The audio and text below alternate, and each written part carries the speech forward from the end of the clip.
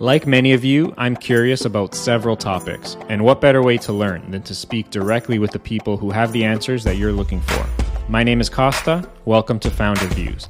That's what this channel is all about. You're going to hear me pick the brains of thought leaders, CEOs, politicians, and business experts about subjects that I'm thinking about or working on at any given time. From economics, business, real estate investing, Bitcoin, lifestyle, politics, and much, much more. Thank you for tuning in. Let's get started.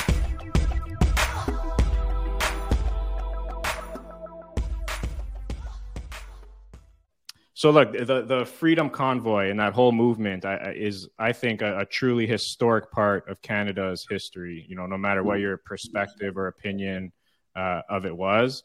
Yeah. So why was it so meaningful for you personally to get involved the way you did, it just being the spokesperson for this convoy and ultimately being one of the main faces of the entire movement? There's two versions of it. There's the short version that Tamara called me and asked me, and I have a truck, and I just had to start using the ArriveCan app. But then there's a long version, and the long version is this. I had a business on downtown on Ryerson University's campus for many years. And I saw the change culturally into this neo-progressive, postmodernist extremism occur within the student body on campus and occur within the faculty. It was a completely different world 5 years apart, and it really started in 2012. That's when it really ramped up. And you saw a lot of this stuff online around Gamergate and all this, progressive stuff. I eventually sold that business. Just I couldn't deal with it anymore. It was starting to grind at me. And we're getting students that were communists coming in. Why do I have to pay? This should be for free. I'm a university student. Wow. Get out of here. I saw that shift for many, many years, and then I started producing podcasts. Something I always wanted to do. Met a very, very famous podcaster who was friends with my ex, who was a YouTuber. And one thing led to another, went down this sort of rabbit hole and ended up working with Professor Stephen Hicks, who wrote Explaining Postmodernism. If you don't know the name, when Jordan Peterson references postmodernist theory, he's usually referencing Stephen Hicks. So that's Open College with Stephen Hicks, who bought the book yesterday and sent me a message and said, I can't wait to read it. And that was a great feeling. And so, it was just a whole cultural change, and it just culminated when Tamara, all the last 2 years of the lockdown stuff, that's crazy nonsense as far as I'm concerned, completely unacceptable in a liberal democracy, the British common law, Commonwealth society. That's completely in contravention with the values of individualism. And, Tamara called me one day and said, listen, we're starting a convoy. It's on January 15th. We did a GoFundMe. It's gotten very popular within a day. I need someone to help me with messaging and PR, public relations, pressers, all that sort of stuff. And, of course, because it was many years of building up to that moment, and thought, well, here is our chance to do something, but to do it in a peaceful manner. I didn't know that about your background at Ryerson, because I went to Ryerson myself. What business did you have there? I had a printing business. So we had we did mainly like high-end graphics, so interior design, architecture drawings, portfolios for the fashion students, all that sort of stuff. We didn't do any like books or whatever. And so I was in a position where I was uniquely tapped into, especially in the interior design and the arts departments that would come in, that tend to lean very much towards the postmodernist end of the political spectrum. But it just got out of control. Like I would see students, we'd get to know them over 4 years because they would be coming into us for all their projects and portfolios and, their theses and whatever. And, they come in completely normal at a high school, and they would leave with green hair and full victimization worldview about everything. Like these are all middle class and upper middle class kids, most of them, complaining victim status, and it was just infuriating. So yeah, what'd you study there? Yeah. I graduated in 2010, business, majored in accounting. Oh, okay, cool. Yeah, don't do anything related to that now, but yeah. So I'm sure there's no way that you could have anticipated that this movement would get as big as it did, on a national stage, getting global media attention, dozens of countries around the world starting their own trucker convoys and just blowing up the way it did. I think the first time I actually heard of you was in the media, was on Fox with Tucker Carlson. Okay. I thought you did a great job there, by the way. But thank you. Were you prepared for that spotlight? And how did you, what was that experience like, and how did you cope with that attention?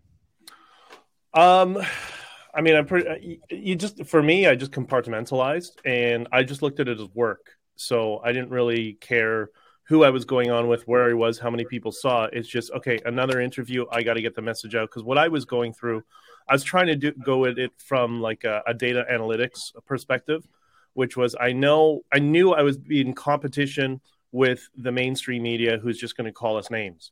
So I needed to put everything I could into getting as many clicks in alternative media as possible.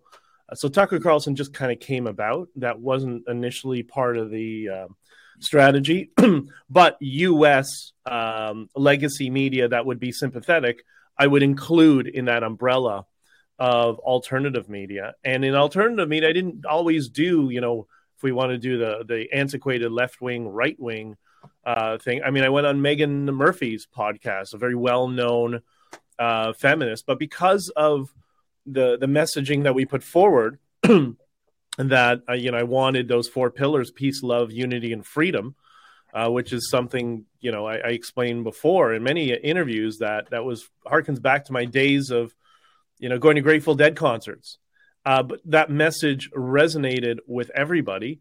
So I figured, okay, we'll be able to I was going for 100 million clicks the first week, and or 100 million views across multiple platforms, which I knew would just dominate all legacy media. And we got pretty close to it. You know how it is. There's a lot of vagueness, especially with podcasts, with numbers, what's a listen, what isn't a listen. But that was the idea. And so we didn't know, when Tamara set it up, they thought they would mimic the 2018 convoy. They're trying to get $20,000 for fuel to get a group of trucks to Ottawa to protest. And I remember she said to me, we need to get the word out. I'm like, well, I can get the word out. How big do you want it to be? I can make it big if you want. And so I decided just to reach out to absolutely every contact I had, to any person who had a platform for their assistance, because, again, this wasn't left or right politics. This was just about freedom. And I knew if we kept that was the messaging, that we'd be able to get people from all over the world supporting it. Yeah, amazing. How has your life changed since the Freedom Convoy? I don't know. I'm pretty grounded. I've known a lot of very famous people for quite a while, for just some weird circles that I managed to meet people at different events and kept in touch with them. I have a few friends who are extraordinarily wealthy, who live in the United States. But I do my own laundry. I cook my own food. I'm just I don't get swept up in the whole elite sort of celebrity lifestyle. That's not really my thing so much. As much as some of my friends are into that, like, that's great. It's just not me. So my life really hasn't changed all that much, other than the fact that, I'm getting sometimes attacked by members of the media, sometimes attacked by political operatives, usually on one side of the spectrum. But as you saw during my testimony, getting attacked by people on the other side of the spectrum as well, because there's certain groups of people that want a political narrative, and I just want the truth, which is why I wrote this book, because this is the truth, right? Love it. Yeah, I was asking the question more so on like the professional side of your life, and like has your jobs changed, or what you do for a living, or the media attacks. I think we could all assume that would happen for sure. But has your professional life changed at all? I've always been, kind of since I left. I mean, the last corporate job I had was Harley Davidson, or was it IAJ? Anyways, since my last it's been a while since I've had a corporate job. And since then, I'd been an entrepreneur, so I kind of make my own path. And now, since I got into trucking, which initially was just as a side hustle, to maybe build a business with my brother when he retires.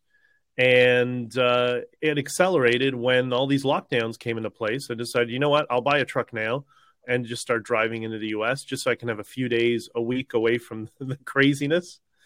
So that really hasn't affected anything because, so basically, the thing that brought me to trucking was the fact that, I had a family member that had this path moving forward out of retirement, thinking to do this as a business. He knowing that I've run small businesses before, so it was a perfect marriage. And just wanted to get away from all the COVID restrictions. And I never realized the amount of freedom that you have. You get to explore and see much of the U.S. that you would never see, like going through towns in New York State where there's Trump flags everywhere in New York State. Like, who would have thought, right? So it's been quite good from that respect. And then also in the trucking industry, you don't really get affected because you're shielded from the woke nonsense. Not that there aren't woke truck companies, there are. But when you're an owner-operator like myself and you own your truck, if I have a problem with a carrier because they're woke and they don't want to talk to me, they don't want to deal with me for whatever reason, okay, I'll just go to another carrier, get a contract with somebody else. And there's a shortage of something like 30,000 truckers in Canada, so it's really kind of a non-factor. So what we saw happen to our country and really around the world during COVID made me realize how much I value freedom and free choice and human rights and civil liberties and all these things. And these were things that I think most people living in the West took for granted and never really gave much thought or attention to.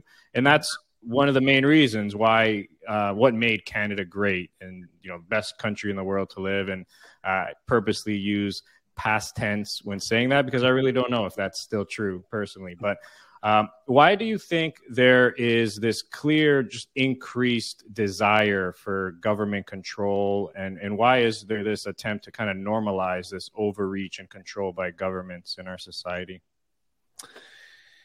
This might be controversial, but I don't know that it comes from a state of malice. And that's just because all of my years dealing with people on a university campus who are, on the other end of the political spectrum.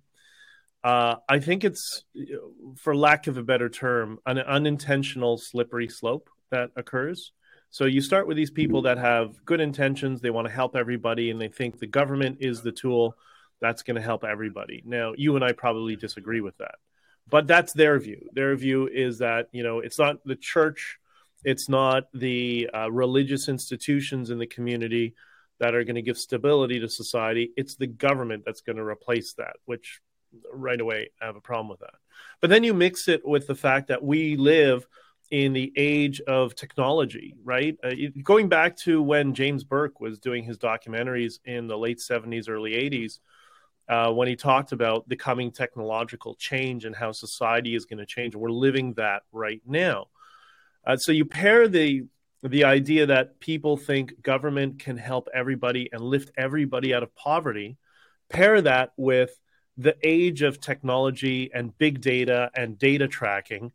They're going to look to that as a tool that, well, hey, if we just pair the data tracking to the government, that's going to help lift people out of poverty and make their lives better. I think that's legitimately where they come from. It's not necessarily out of, Dr. Evil wants to take over the world. I know a lot of us on this side are very easy to become susceptible to that narrative, but I don't think that's true. I think that just people who, it's the government that's going to do it. Now we have technology. If we can do that, then we're going to solve everybody's problems. Unfortunately, I think for those of us who are objectivists and pragmatic and understand human nature, we know that Star Trek is not real, unfortunately. Like, it's great, but that's not a real template for civilizations. I think that's where it comes from.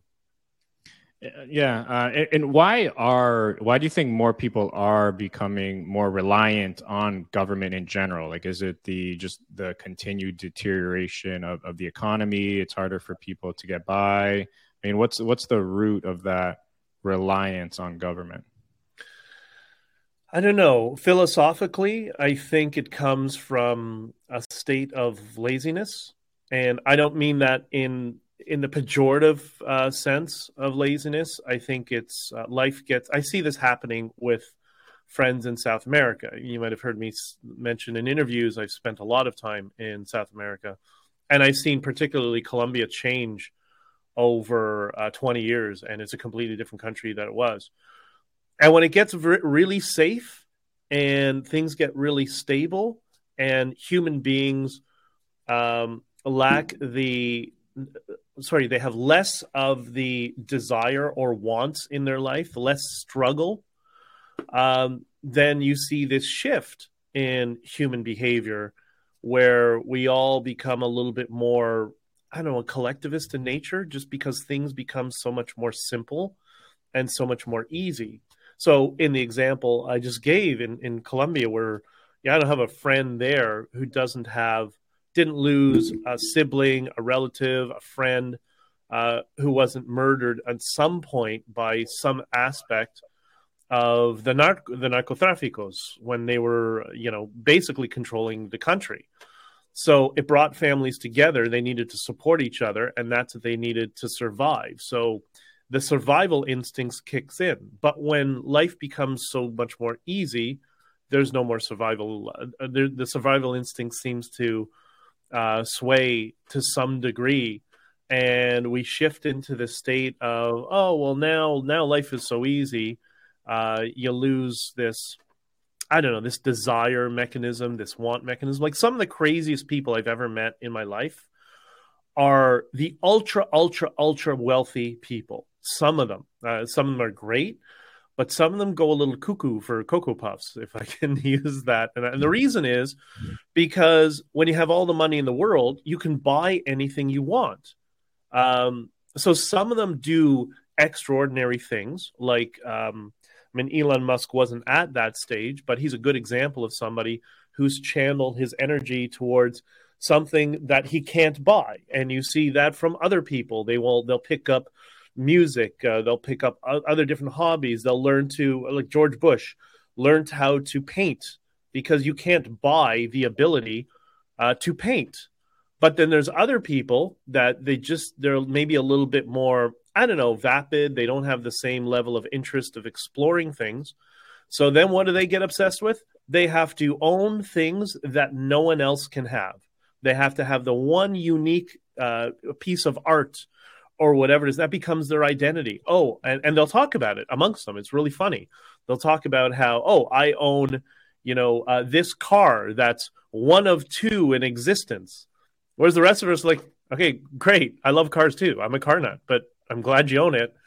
I wouldn't want to pay for that, but it is what it is. Or I have this art, or I have this property, or whatever. And you see this amongst the wealthier class. So I think they divide and go into those two directions, if that kind of explains it. It's just the human nature. Mm-hmm. Yeah. Speaking of buying things and in money, CBDCs, why? I mean, I think now more people are realizing this is, reality, of course, or hopefully. Yeah. Why should every single Canadian and every person in the world really be concerned about central bank digital currencies? Well, because there goes your freedom. And we saw that in Ottawa when they could turn off our bank accounts like that instantly, as it happened to me and many other people. And I always preface this with, it wasn't just bank accounts. It was bank accounts, credit cards, lines of credit. Any form of transaction was cut off. A CBDC just takes that ability and ramps it up, that they can, whoever controls the CBDC can decide what you should spend your money on. So you may have, I don't know, what X number of Canadian, whatever dollars CBDC, and they say, yeah, but you know what?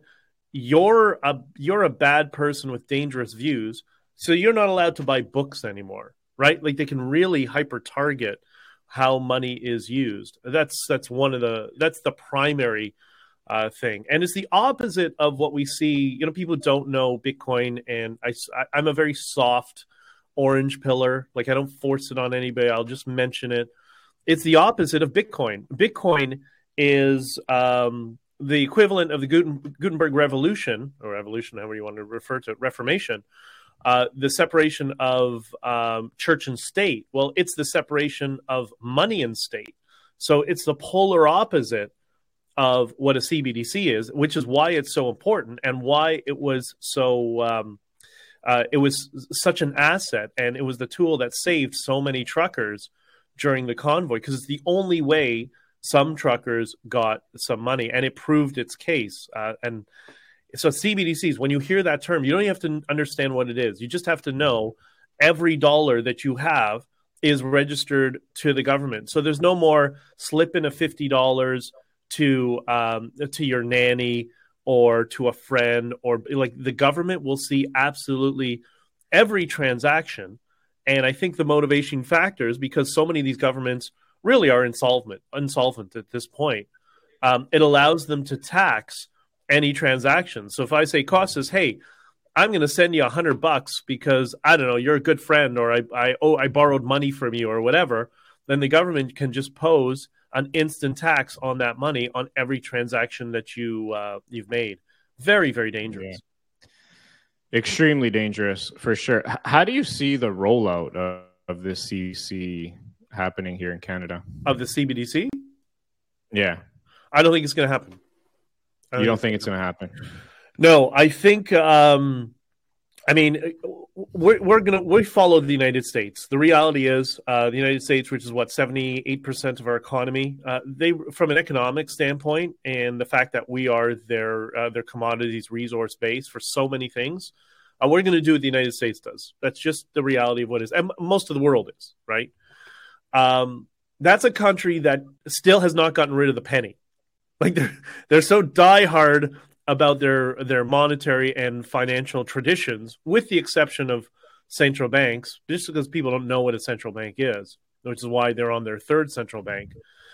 But because of that, I don't see it ever coming. I see them having a full out revolution before that happens. Like, you'll see full secession from Texas and much of the Midwest. It's just, I don't see that being a practical solution. And then the second thing is, we saw this happen with Venezuela, when Venezuela introduced the Petro, which was a CBDC controlled by the state. So everybody got whatever it was. I don't remember how much money it was, but they got a certain value in bolivars or in dollars, whatever it is. And everybody got it and said, great, instantly converted into US dollars. And the the Petro tanked immediately. So, at the end of the day, it's another example of how governments and people on one side of the political spectrum don't understand human behavior.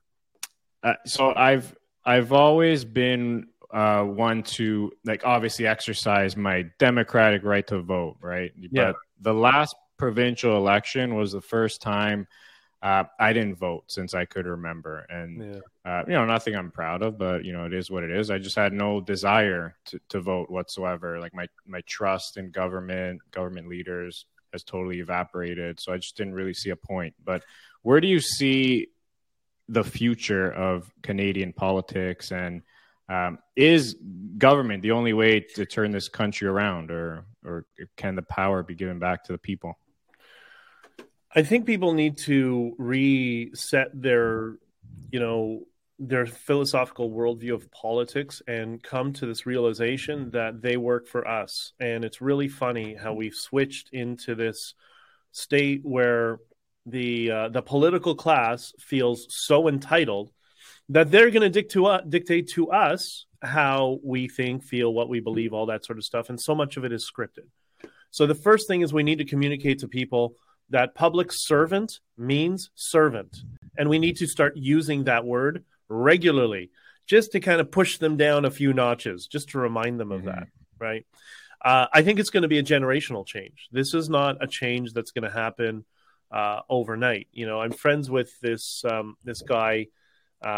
His name is Imam Tawhidi. and Imam Tawhidi is very big in drawing attention to some of the more dangerous elements in his community, right? And as he said, this is not going to be fixed with pressing a button. This is going to take 100 years. It's not going to be solved in his lifetime, but it's something that they actively work on within his community to try to fix. So I get that. And I think it's the same for us on the political landscape. One of the other problems we have is kind of the corporatization of politics in Canada and many, many countries, which has allowed the transition to occur. It's really complicated and esoteric to go through all the backgrounds behind the scenes, how it all works, which lobby firms are controlling which parties, well, controlling all the parties, and why they do it, and who the characters are. And you saw a little taste of that in my testimony, and that's why you see the Uniparty in the hearing has coming to the same conclusion that they're trying to brainwash everybody else in Canada with. The Liberals want to explain that their justification and their view of the Freedom Convoy is it was Mad Max, right? It was Mad Max, people dying, hanging from the rafters. It was craziness and just crime everywhere. It was like Chaz in Portland. Like that's what they want to convince Canadians of.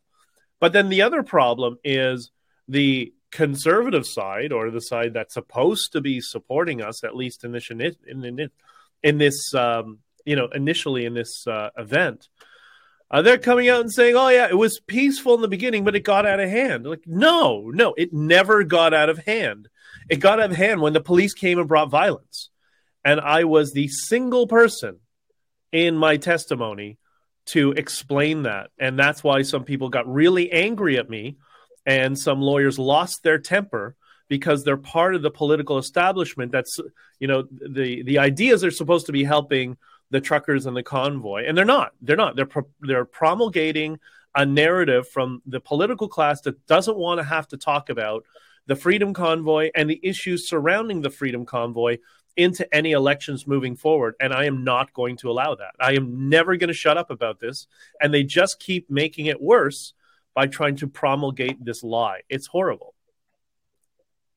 Yeah, no, it really is. I like what you said earlier, though, about the power of language and using simple things like servants, like these government officials, they're servants of the people. And I think the power of language, small things like that, compounded, can make a difference. But like, I agree with you. This is going to take this is generational stuff for sure. Yeah. So your book, I want to talk about your book quickly. It was released November 11th, Honking for Freedom. I just ordered my copy last night, by the way, so very excited to read it. Great.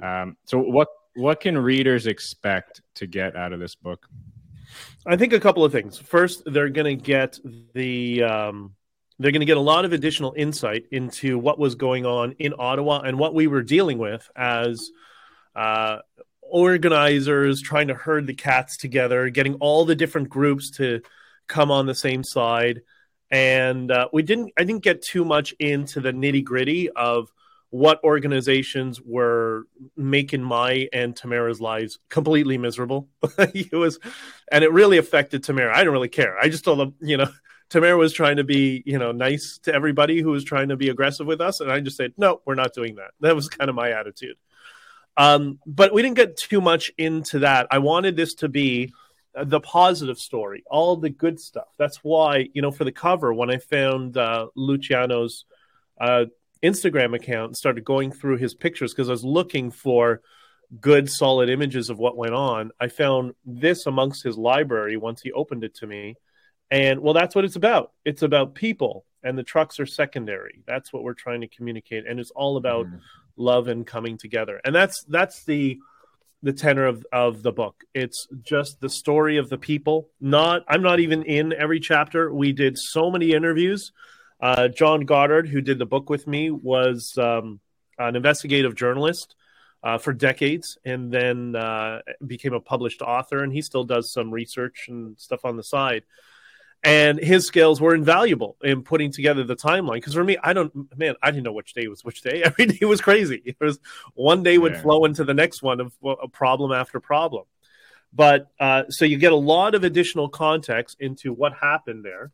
But also, I want it to be a tool for everybody who has. We all have people in our families and amongst our friends who we just can't talk about politics because they're just so to the other side, regurgitating mainstream media talking points, not understanding that their opinions are prime to them.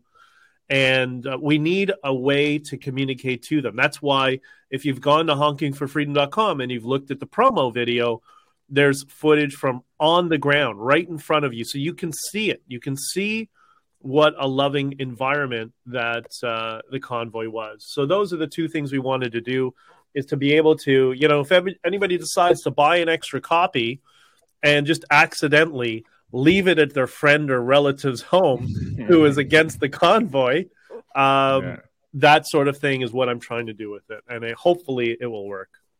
I like it. I like it. That's amazing. Really excited to read it myself for sure.